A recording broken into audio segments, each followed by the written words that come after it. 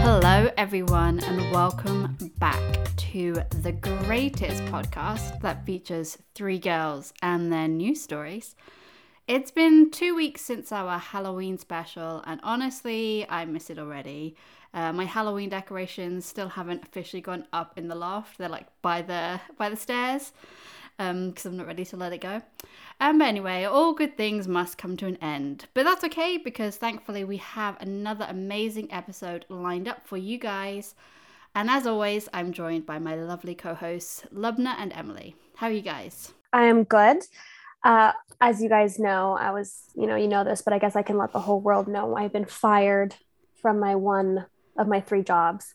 I say fired like it's terrible, but actually it was like a really nice letting go, and I'm quite relieved in that sense. And Amy was commenting earlier about how put together I looked, and I was telling her that that's what happens when you lose one of your jobs. You have more time to focus on taking care of yourself. So same thing. I was also let go of a very similar job, and it was like the wave of relief that went over me. And I also recently quit another job. Like, I've always had too many jobs, but especially right now.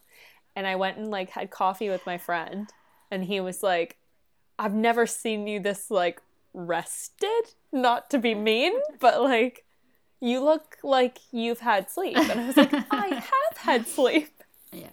I don't have 7 jobs anymore. Like, I have 2 jobs. And it's actually a realistic thing to juggle now. 100%. But now I'm just like in the midst of applying for jobs, because I hate the 2 jobs that I have right now. I don't hate them. It's just it doesn't fulfill me, right? Like, it's not what I want to do. So I've set myself the manageable task of applying for 1 job every single day, because I'm like, that's more manageable than having like 14 jobs where you need to like apply for every single one the day of. Yeah. And we'll see. But also it's kind of sucks because by the end of it, I'll have applied for 30 jobs and maybe not have heard anything from it. So we'll see. That is. You got to even those odds though, right? You got to cast your net as wide as possible. Exactly. Yeah. So that's what I'm trying to do. The headlines. So it's been a crazy couple of weeks in the news cycle. Let's see what we have lined up today. Lubna, shall we start with you? Rural men and women in Nigeria are forced to resort back to wood and charcoal as fuel sources for their cook stands. In the last 5 years, prices for liquid petroleum gas has soared. Liquid petroleum gas, or LPG, is a fuel source that emits 50% less carbon than charcoal and 20% less carbon than heating oil, but many are now making the switch back because of lack of affordability.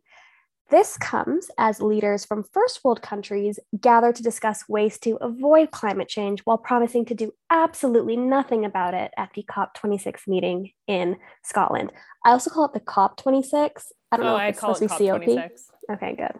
Isn't it great that they all flew there in their private jets? A British woman has claimed that she was answering the call of nature at a London cafe when she stumbled upon members of a satanic sex cult eating pork pies and Scotch eggs. That is, quite frankly, appalling. Those foods aren't vegan at all. So my breakdown this week, I have 2 stories which are to commemorate Armistice Day, which is the 11th of November.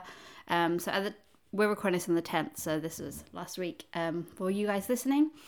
I know that according to our Anchor statistics, we have a lot of American listeners. So I don't think it's recognized the same way, or maybe you have guys have a different day, but it's basically our Memorial Day in the UK, but also European countries celebrate it too. And does Canada celebrate the 11th of November as well? Yeah. So we honor those who fought and died in every war since the First World War. So getting some uplifting stories for you then. Starting with Harry Billinge, who's one of Britain's last remaining D-Day veterans. He has returned home from France after what he calls his last mission. He raised nearly £50,000 for the construction of a memorial dedicated to over 22,000 British soldiers who died on D-Day. On returning home, he went straight back into money collecting for an education centre to be built at the memorial. He's 96, by the way. So from Cornwall, where Harry is from, to the Highlands, where a multi-faith memorial service was held in honour to the South Asian soldiers who also fought in both World Wars. It was held at the Kingassy Cemetery. Really sorry, that's probably not how you say it. But it's in Scotland, where 9 soldiers from Force K6 of the British Indo-Pak Army are buried. Campaigners who hold the event are also looking to raise money for a memorial for British Indo-Pak soldiers in Glasgow as well. Though I think, while both stories are equally uplifting, I am looking forward to hearing more stories like the second one. I think it's time we have more memorials that honour ex-British Empire troops. So that's from the Caribbean, from Africa, and parts of Asia as well, who were vital in both the First and Second World War, at least for the British Army here in the UK. Well, I guess for the Allied forces anyway. So they are my breakdowns. Oh, they're great stories. And I wouldn't have thought of doing the Remembrance Day thing, because honestly, I don't fully understand it anymore. That's fair enough. Is that just me? Maybe it's because we're from Canada. I don't think it's that. I think like I personally have no connection to it. Yeah, maybe like that's why. None of my family members ever fought in World War I or II. I know my grandma was alive during World War II, which is kind of wild to like kind of conceptualize weird to think that. about, isn't it? Yeah, but I think in the UK it makes sense, and I like Emmy, your story about highlighting like soldiers that were not necessarily like British or white. I think that that's often overlooked. And totally.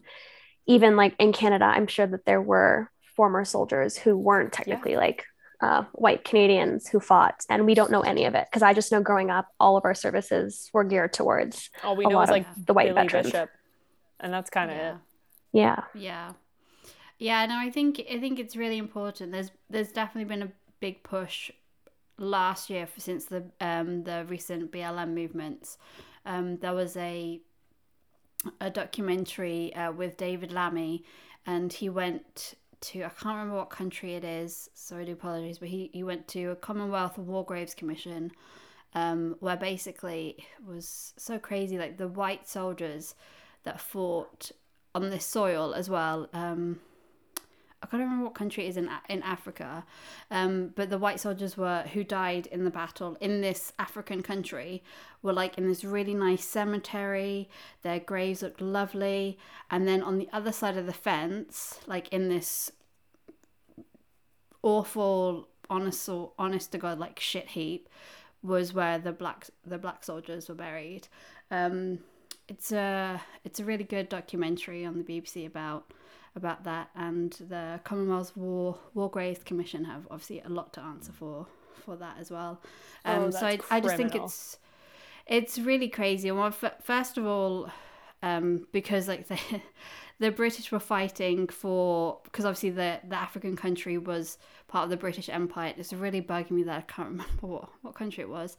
The obviously British claimed it as theirs, but really it was actually the black soldiers who were fighting in their own country. You know what I mean? It's crazy, part of the empire. But you know, like on the flip side of that, you know, Asian, African, Caribbean soldiers, particularly in the First World War, they flew to, well, not flew, I guess, because not on the plane, but they came over, you know, half a world away. They died in countries, you know, like they died in Belgium and France, thousands and thousands of miles away from their families. They do deserve to be commemorated as equally as much. And also, you know, their ancestors are a big part of British culture today as well. So I think it's important to have more of this. More of this commemorations and more memorials as well. And just go back to the point that you were making, that you guys don't really like take notice of, or haven't really been aware of Remembrance Day. I think it's so big over here because, you know, in the First World War, like villages of men didn't come home. There were so many. There's so many men that didn't. Every village has a war memorial, and there's always poppies around there as well, which is the symbol of the armistice as well. Yeah, I think even just like to add to that, London has a lot of scars from both the world wars. Like you can see it. Like I'm just thinking even just walking around Embankment and that like one massive statue that was supposedly donated by Egypt already has like shrapnel and kind of like wounds. I guess not wounds, but obviously from being bombed. So I do think that it's actually crazy to think now, because when I was younger, I always just thought November 11th was just kind of a Canadian sort of thing. Like when you're in elementary school, you don't really understand the scope of what war is globally on a map. So yeah. Well, that's what, because Canada would have been part of the British Commonwealth. When did you guys get independence? Sorry, I should know that actually. 1867? Is that right? Oh yeah. 67? Okay, I think it's 67. So we're Canadians, I promise. Yeah, because it was 150 in 2017, I think. So we were still like fighting for the British Army, because we're still not independent from England completely. 1867. Yeah. 1867. I did it. Yeah. You're the real Canadian. That felt like a game show then. I know, seriously. Ding, ding, ding, ding. You won this beaver. Oh, now I don't want to do my stupid jokes. But I'm gonna. An upstate New York man was in grave condition at a hospital after police used a taser to subdue him, and he burst into flames. Guys, can you believe that a taser can cause a man to burst into flames? So if y'all were wondering what to get me for Christmas, Black Friday is coming up. I'm just saying there's probably a sale on them. What was that Nicolas Cage movie where he's like Ghost? on fire? Yeah. Like, are you sure that wasn't? It was actually Nicolas Cage. Well, it's in everything from your favorite breakfast spread to bread and even your luxurious cosmetics. I don't know why I said luxurious cosmetics like that, but let's roll with it.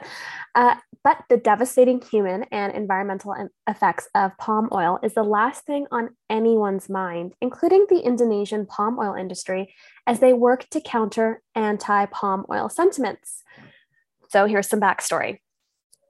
Indonesia is the main producer of this $50 billion industry, and companies in Indonesia and also not Indonesia. Let me contextualize that these companies are either Indonesian owned or they're multinationals, meaning they're owned from other foreign investors. They are now running a social media campaign and training farmers and teachers to be part of a pro-palm oil movement to combat a lot of the anti-palm oil sentiments that are happening amongst the younger, more self-aware, environmentally conscious Indonesians. Well, let's talk a little bit about why the palm oil industry is problematic. Aside from the fact that there was a massive sexual assault scandal that rocked the industry last year, which I'm going to explain a little bit, Reuters and the Associated Press, I'm actually pretty sure it was the Associated Press, ran this massive investigation that revealed that a lot of the palm oil plantations that major companies such as L'Oreal, Kiehl's, Kylie Cosmetics, and a few others purchased their palm oil for, these plantations were involved in sexual assaults of minors, young women and young girls, as well as impregnating them, forcing them to get abortions or carry children to terms, child labor, and also in addition to sexual assault, there was also a big issue of inadequate protective gear while harvesting palm oil. And that meant that a lot of them were exposed to chemicals that burnt their palms and their feet. And then they were inhaling all of these poisonous gases and poisonous chemicals as they harvested palm oil, which again is a $50 billion industry, which is basically, I have a game both for you guys and everyone listening at home. Anytime you go and purchase a product, whether it's something that you ingest or something that you put on your face, read the ingredients, and I guarantee you majority of what you pick up, there is going to be palm oil in it. And that's because it's so cheap. But that cheapness comes at a cost, not only a human cost, but an environmental cost. Palm oil is responsible for at least 1.6 million hectares of lost rainforest land in 2019 alone in Indonesia. This region is home to orangutans, tigers, rhinos, other vulnerable species, and is so integral to the ecosystem. In addition, Greenpeace says that a third of Indonesia's forest fires are a result of palm oil harvesting areas. So keep in mind that this is still happening while we have leaders in Scotland, as Emily said, on their private jets, discussing what to do about palm oil. So the Indonesian government is trying to highlight the positive aspect of the industry. And I'm going to be honest, there are positive elements of the industry. I mean, first of all, it employs more than 15 million people and it generates 13% of the country's exports. To completely stop palm oil means that 15 million people are going to be lost without a job. And granted, the working conditions of these palm oil plantations are problematic. You can't just completely decimate 15 million jobs. However, the biggest issue here is that there is zero advocacy, regulation, and even policies put in place to ensure that the industry is not only safe for the employees and for the environment, but it also doesn't destroy precious and vital rainforest areas at an exponential rate. And it's very simple. The reason why they don't want to do that is because a lot of the multinationals and owners of these plantations of palm oil, in general, are just not wanting to subscribe to these policies because they profit off of it, right? Palm oil is so cheap and you make so much money that if regulations are put in place, you're going to risk your profit. So it is insidious and I hate it. And I've made a really big pact to myself that so far I've been really good about sustaining for the last 2 years of not buying products that have palm oil in it. Even if I really want like a new brand of like spread or a really yummy and tasty treat, if it has palm oil in it, I'm not going to buy it. But you know what? You can make change at home and it's really easy. You can purchase sustainable palm oil products because the fact of the matter remains that there is sustainable palm oil. You can produce palm oil. I'm not anti-palm oil. I'm anti-current practices in the way palm oil is produced at the moment. There are a lot of products. You can tend to find them in your whole food stores, your natural food stores, which exist that take into consideration the environment and the people. But if it's not in your budget, just stay away from the ingredient altogether. Honestly, palm oil is really refined. It's a filler ingredient. It doesn't provide a lot of benefits to you, especially if it's not harvested properly. In the end, it's just better for you, better for people, and better for the environment. And lastly, I have linked an article I wrote last year, or actually earlier this year, that explains a little bit more about why sustainable palm oil matters. And it's in the show notes. So if you want to learn more, you can go ahead and take a look. Well, this is like a problem that I've been aware of probably since like early university years. This is like not a new thing, but it's obviously because people make so much money off of it. Nothing's changed. And that is why the majority of like that explains the majority of our environmental issues is that if money is being made, nothing is going to change. That's why, some of the biggest contributors to CO2 emissions didn't even show up at the COP26 because they're making money off of these things, so they're not going to change. And even the ones that did show up, I guarantee you, are not going to change because they're not going to make money if they change these things. And this is something that like we as a society need to actually start to look at. Do we want to make money for 5 years or do we want to live for more than 5 years? Those are our choices. That's it. I definitely agree with everything that you're saying as well, Emily. I kind of want to go back to the point that you made, Lovna, about the 15 million jobs, because I think that this is the thing that always gets overlooked.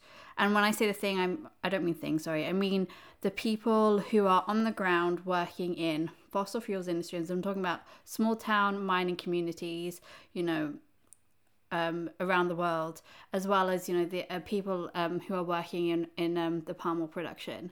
I think it's important not to forget them, but also I think that it's important that we don't let companies use them as a reason to not to do things as well, because I think it's with everything, it's about education, isn't it? If we can start to teach people and put money towards greener jobs. Yes, like older people will say, well, I don't think I can transfer into a new industry. That's fine. That's fair enough. That's their point. But we should start thinking about, people in these areas. They obviously have a set of skills, and I'm sure that they could be transferred over into sort of renewable energy jobs. It is, again, it's about the money. It's not just about the the companies. It's also about the government putting funding into sustainable industries. Yeah, I agree. I think like at the end of the day, unfortunately, the people on the ground, like you said, Emmy, they're the pawns, right? And like anytime we try and say like even to try and make things greener, doesn't mean remove the palm oil industry. It just means have those regulations. They're always going to say, well, it's going to be pricier, and as a result, we're going to have to cut jobs. Well, if you really look at how much these farmers get paid, I mean, it's nothing in the grand scheme of things. But they're forced, like their hands are forced, and their hands are tied, and they have to work. But yeah, I think overall you're right. We have an important question to ask ourselves. Do we want to make money for 5 years, or do we want to live for more than 5 years? And I don't think people are really understanding the severity of it. Obviously, a lot of the news stories are environmental. I feel like this is our environmental special today. So forget Route 66. A new superhighway the size of Lake Michigan has been proposed by Ecuadorian President Guillermo Lasso. Where is the 15 million acre, I guess it's hectare highway, you ask? Well, it's actually quite fishy. It's literally, the highway is in the Pacific Ocean and will run from the Galapagos to Costa Rica. It's to help protect sharks, whales, and other sea creatures. Okay, wait. So in my head, the idea of like building a road through the freaking ocean sounds like it's just terrible. Yeah, what do you mean by highway? So basically what it is they've stretched out, it's a conservation area, and they stretched out the conservation area to form this super highway.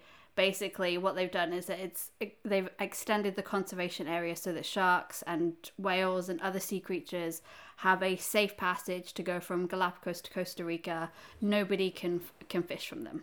That's what it means. Okay. So they're not building a highway. I was like, are they building like a tube for them to swim? I don't get it. No, they call it the super highway, but it's basically just he's expanded the. Well, that's extraordinarily misleading. A lot of people are going to drive straight into the ocean thinking that there's a highway there. Please don't. I have linked the full article.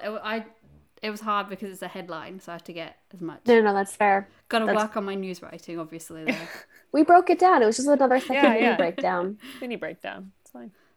Okay, well, away from the superhighway to another aspect of the green environment and green economy. This one's a bit different, though. So the latest acquisition of an electric vehicle company, Centro, by a lingerie brand, just brings a whole new term to driving a car with the top down. That was my little joke, you guys. But what kind of universe, let's be real, what kind of universe are we living in where Naked Brand Group, an e-commerce company specializing in lingerie and swimwear, is now buying an electric car company, more specifically a company that specializes in batteries for vans, electric batteries for vans? Does that mean with each bra I buy, I get a little discount on the vehicle? Or do you think we're going to have some sort of stamp card or like loyalty program, like car lingerie loyalty program? Because if that's the case, then sign me up. They're going to start making lingerie specifically for driving. Yeah, exactly. And do you think I can it's like a renewable source, so I can just plug my lingerie in? That's exactly battery charge it up. Wait, why do you need your lingerie to be charged up? I mean, I will let you use your imagination to figure out what sort of lingerie requires charging up. I love it. Well, speaking of lingerie, it may be a present that you get for Christmas this year. Yeah, I'm trying to segue it to my story. The queen of segues, Emmy Gill. I'm back. This is actually a completely out there story. It is around the corner, guys. So if you want to recreate the classic family Christmas movie Home Alone, well, Lego have revealed a new 3,955 piece set where you can actually build the McAllister house. The house is split into 24 sections, like an advent calendar, and it's got so many little details, so you can get all the characters in the film, the major characters, so Kevin, his mum, the wet bandits, and the old man. And of course, you can build the infamous Scream sink as well. That movie's so overrated. Okay. Okay, wait. No, I'm sorry. It's so overrated. I watched it for the first time She's last losing year her and I joy was like, crisis. this movie is objectively terrible. And with that, we were cancelled. Shut down. An unvaccinated man who intentionally caught COVID, yes, was hospitalized, now says he regrets his actions. He said that he tested positive for COVID-19 and was left weak and bedridden, and he became very ill, and it's understood that he infected several family members.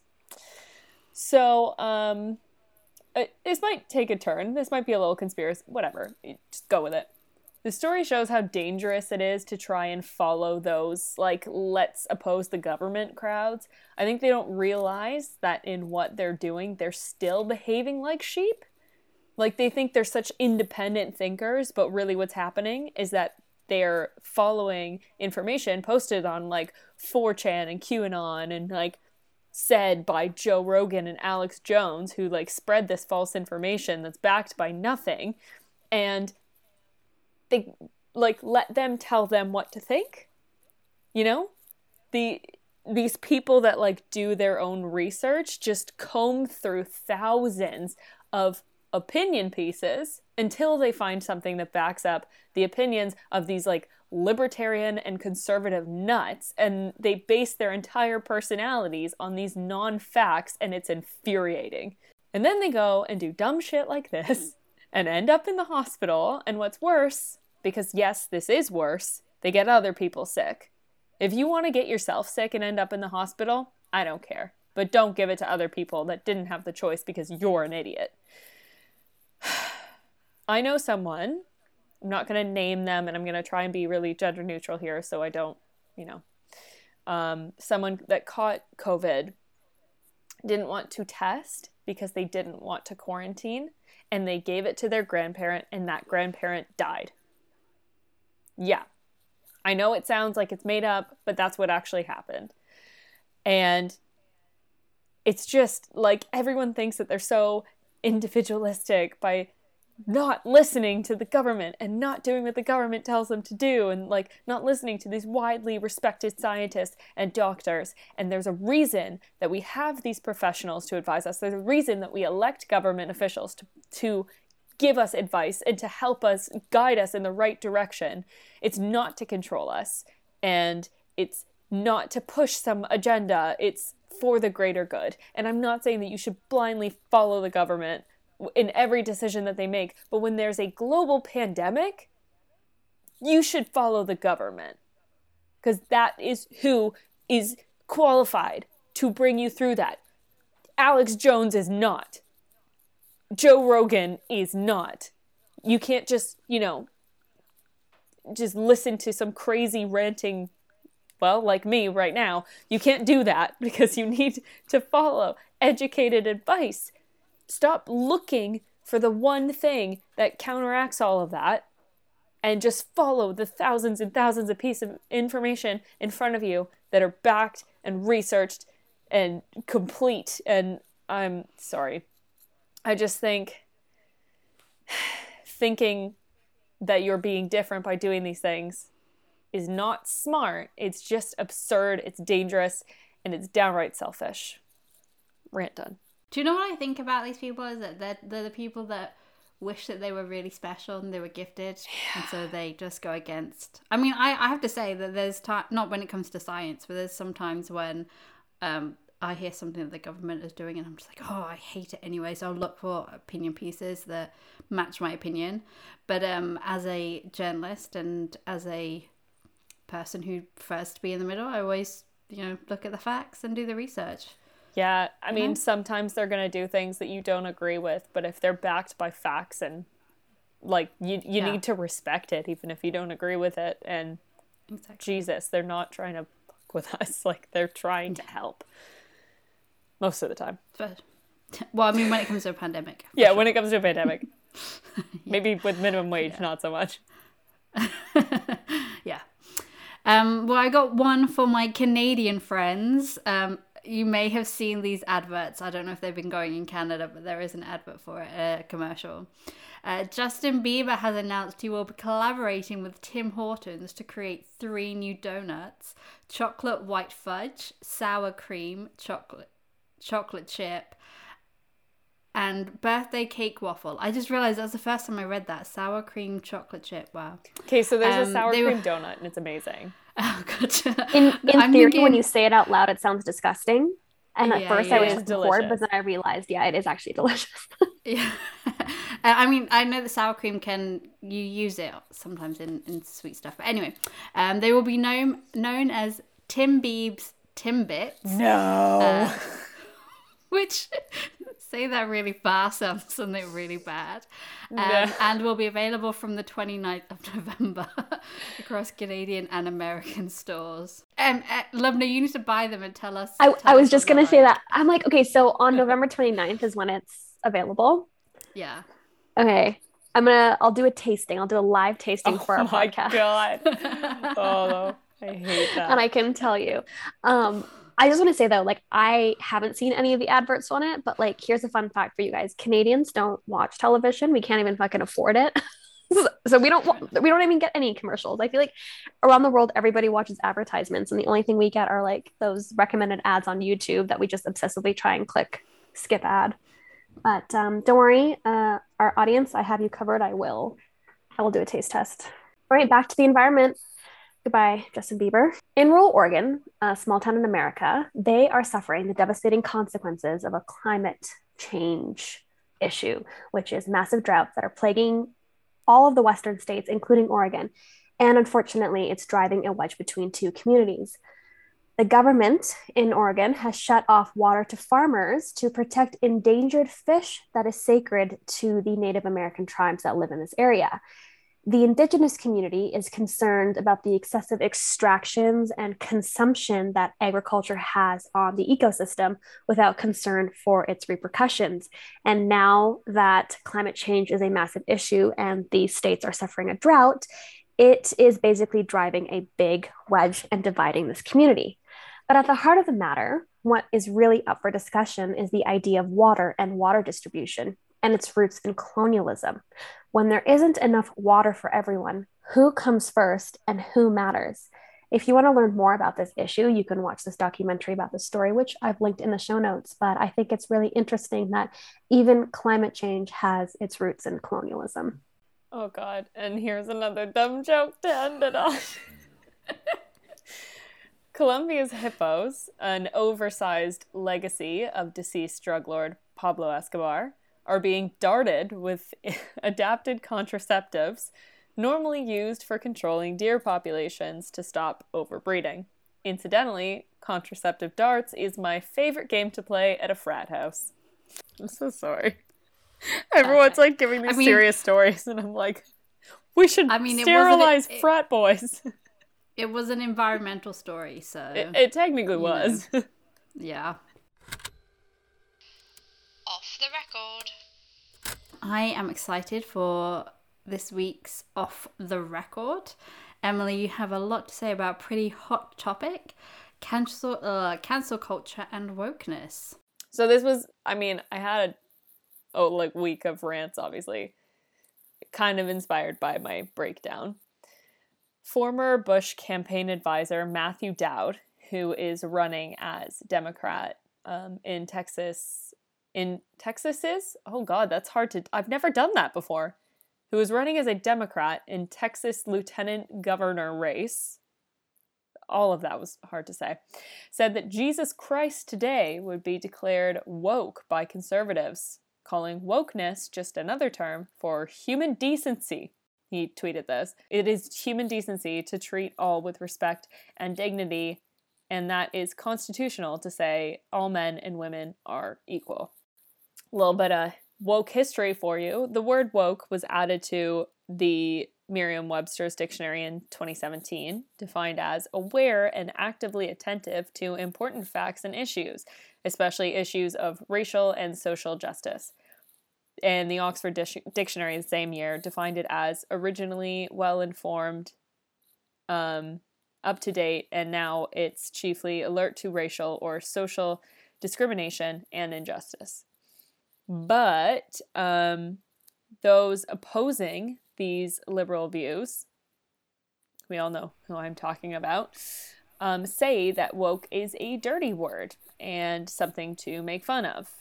They connect it to cancel culture, censorship, and critical race theory, which honestly I don't think we have time to get into. But the point is, wokeness is now what the word feminism was in the 60s and 70s, right? People laugh it off and they scoff and call it stupid, it's unnecessary, it's over the top, say that anyone who adopts these principles is ridiculous. And what they're actually saying by saying all of that is that some people don't belong in this world and don't deserve respect.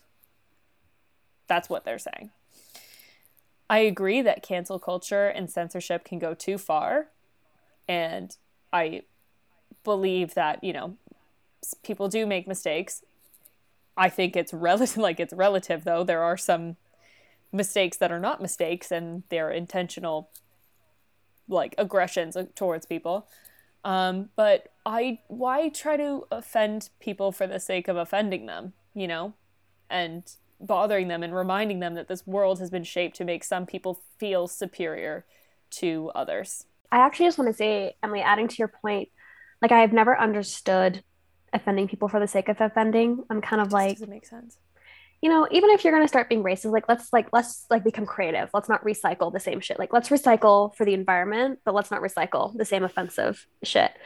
But I have a feeling when people kind of abhor or shirk away from the titles of wokeness, being labeled woke or feminist, really it's just projecting, because inside there's a part of them that doesn't agree with those terms, but they don't want to admit it. So they're just going to try and turn it around and be being labeled woke is a joke, being feminist is a joke. Let's bring down those concepts instead of really reflecting on the fact that why do I have such a problem with wanting to be aware and actively attentive to important facts of life and systemic racism and all of that. So yeah, I just think, listen, anybody out there, I don't think we have any racists listening to our podcast, but if you have racist friends and stuff, just, don't recycle racist shit. Hey, you know what? And we don't know. Stuff. True. We don't and know we're who not our listeners are. We don't judge you. We do. But, I always think it's funny, how you're saying that feminism was a dirty word in the 60s and 70s? I think it's probably still kind of, but, yeah. Yeah, but it's obviously we were talking about the environment as well. 60s and 70s scientists were saying, we got to be aware of the environment, the climate's changing. And it was laughing it off. But now look where we are. And I think it's the same with feminism and wokeness. It's and do you think about here in the UK, the Conservatives, who were very anti-environment, climate, doing anything for the environment, even just, when I was growing up in the 90s, and now look at them, Boris Johnson, obviously, has changed and changed that too. It's sometimes I just think, just get there, people. Do you not understand? It's about equality and a better world for everyone. It's not about putting women higher. It's not about putting one race higher. It's not about putting something else higher. It's about the fact that there are marginalized groups are called marginalized groups because they're at the very bottom of society. So it's about bringing them up so that everybody is equitable. So I read an article in the New York Times titled "The Quiet Scientific Revolution That May Solve Chronic Pain." So a little backstory: chronic pain affects a third of people globally and is one of the most expensive medical problems and mysteries plaguing doctors and patients around the world. However, new research reveals how a set of nervous system cells, which were previously overlooked and thought of as useless, called glia, may have a role in chronic pain. Glia doesn't just support and respond to neuronal activity like pain signals, but it often directs it with enormous consequences for chronic pain. And while initially chronic pain was considered a symptom and is a symptom, new research is showing that it's now considered its own disease. Researchers are still figuring out how to manage the glia because apparently it's not as simple as medicating it or even trying to numb it or remove it altogether, because glia work in a complex system that current painkillers aren't developed to navigate. So first and foremost, take a drinking game. Every time I say chronic pain, just take a shot, because I feel like I've said it a million times. But chronic pain is anything that lasts from 3 to 6 months and beyond, and has become independent from your initial injury or illness that caused it. And to quote from the article, the idea of figuring out where chronic pain comes from is helping to legitimize chronic pain so that doctors take it more seriously. And that's my issue, is that, the idea of having to have research back the chronic pain to legitimize it and then therefore make doctors take it seriously is kind of triggering, because we've talked about this before on the podcast, especially when it comes to women's pain and unprofessional doctors. I think that oftentimes we should put our trust in science, but we shouldn't put our blind trust in science. So let me kind of clarify what I mean by that. Chronic pain is real, and lots of, in particular, women deal with it. And oftentimes it's dismissed, and it's been dismissed and it's been dismissed, or even worse, it's been misdiagnosed. So you're never getting a real answer. And then you think you're crazy, even though deep down, your body and it's true, but because the doctor can't explain it, it's therefore not true. And now that new research is coming up to determine where chronic pain comes from, it's helping to legitimize chronic pain, and it's a win for those who suffer from it. But I also kind of want to highlight that just because a doctor can't put a label on it and it's not written in a textbook doesn't mean it's real especially when it comes to the case of medical issues and issues that women face. But I also just want to focus on this bigger idea here.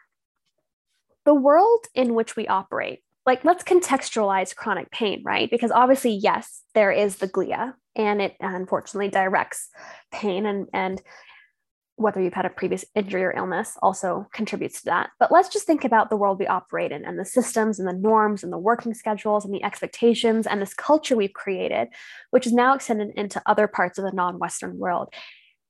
What we've created is not conducive to human life. Just think about it. The way we live, we are not living. We are just actively forcing ourselves to wake up every day just to try and make it to the end of the day and start it all over again. It's mechanized. I really do feel like a worker on the Beltline, trying to get through the day. And while things like working out can bring pain relief, and meditation, journaling, centering yourself, therapy, blah, blah, blah, all of those things are helpful, I think at the end of the day, it's all kind of like symptom management, because while we continue to live in this world that really is not conducive to actually living, we're always going to feel kind of like pain, whether that be chronic pain or some other sort of chronic illness. And all of these issues are going to still be problematic.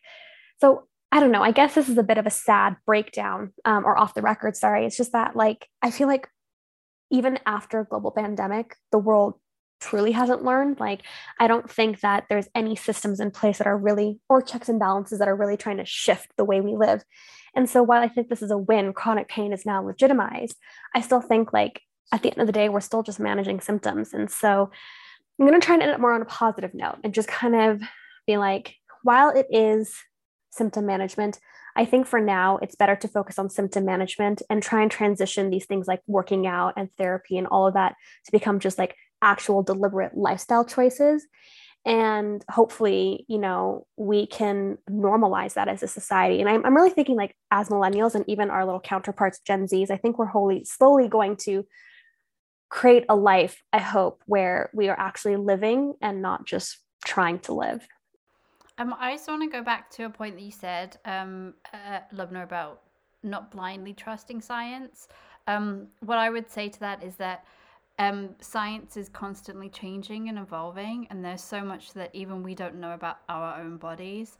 And I think as well, when it comes to medicine, is that everybody is different as well, and so what works for everybody won't work for you. And I think more important than not, the mind, like you said, is to do with the nervous system, which is all linked to mentality, which obviously links into what you're saying about the culture and everything like that as well. But we don't know a lot about the human mind. I don't think we know enough about how mental illnesses really affect us physically, and the link between mental illness and things like chronic pain. I mean, this isn't chronic pain, but just going back, like it was only sort of earlier this year, maybe the end of last year, that they started talking about how dementia in ex-footballers was a lot higher than people who didn't play the sport because they were heading so much. That's only just come in just now. So I think it's important to understand that science is constantly evolving, and I think any scientist will tell you themselves is that there's still so much that they go in that they don't know about. So many things. I agree. That's I definitely I think that's what I meant when I say don't blindly trust. I wanted to say when someone says your chronic pain is invalid, don't take that at face value because like you said, it's always changing. I wanted to add that caveat by not blindly trusting it because I didn't want someone to think oh my God, fuel all the anti-vaxxing. That's why I was thinking. Plot twist: we've been anti-vax so long. Yeah, because we were talking about it so much that I was like, shit, I have to. Oh my God, imagine sure I revise that. I take off my mask and it's Alex Jones. Oh my God. And that's why I also felt like I had to say that because I knew what you meant. I knew that was what you were trying to say as well. So I just was thinking about that. Thanks. Cool. So obviously, this week we've been talking a lot about environment with the COP26 challenge. Maybe we should have made this a special. I know we've just had Halloween, but maybe this should have been our environmental special. But hey, then you wouldn't have known about Justin Bieber's Tim Horton donuts. So my off the record this week is kind of another breakdown, I guess, because I'm not really going to talk about my opinions about it. I'm just going to share the story with you. So I've decided to end on a high note, especially because we're all doom and gloom about the environment, and tell you guys about the Cambridge Mosque. It's Europe's first green mosque. As I was writing and researching my stories, I had BBC Look East, which is my local BBC News, was on in the background, and they were going live from the Cambridge Mosque, and it looks so beautiful. I would definitely recommend anybody Googling it. So some of the features about it, so the timber that you can see in the archways, it's also from sustainable sources and sustainable woods. It doesn't have many lights. It has a few LED lights, but because the entrance hall and the roof as well have so many massive windows, even though it's in the UK, there's still a lot of light that floods in. They were saying that they don't actually often have to turn on the lights because there's so much light getting in. And if they're saying that now in the middle of as we're going into winter when the days are grey, that's a pretty good thing. But the thing that I thought was really interesting is the water that they use to, I guess, in the bathrooms, but also to wash themselves when Muslims wash themselves before prayer.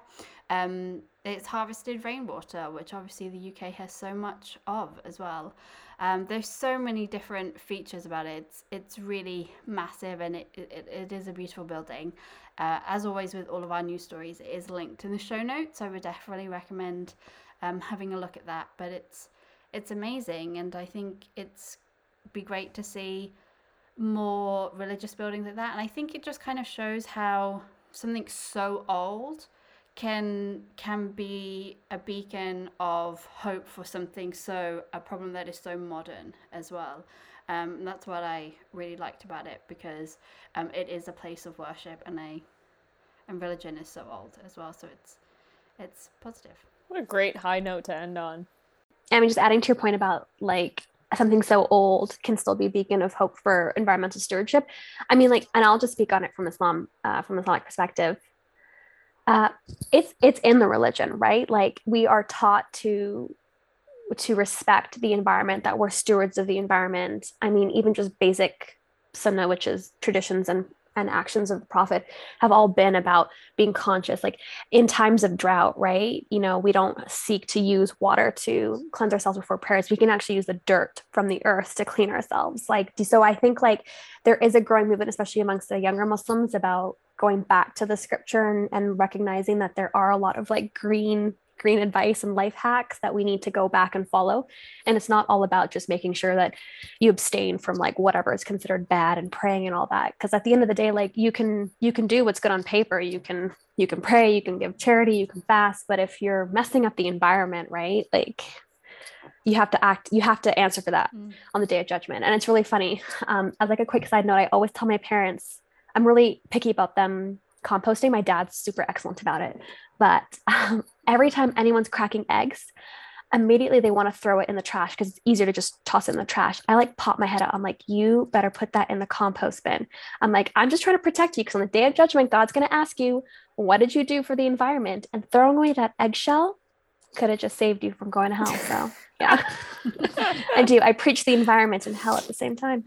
So remember, guys, if you took anything from this episode, put your eggshells in the compost or you're going to hell. Anyway, guys, I think that's a wrap. We covered a lot today, mainly green stuff, but I mean, we went from discussing the destruction of rainforests all the way to cancel culture and censorship, which is pretty diverse and amazing. As always, thank you for listening, and we'll be back next time with some more stories. Remember to check out our Instagram page at 3, as in the number, girls 1, as in the number, newscast. So that's at 3 girls 1 newscast on Instagram. You can interact with us there, share your thoughts on the latest episode, and give us your own off-the-record stories. Any that you like. We always love to hear from you guys. Thank you so much, and we'll see you next time.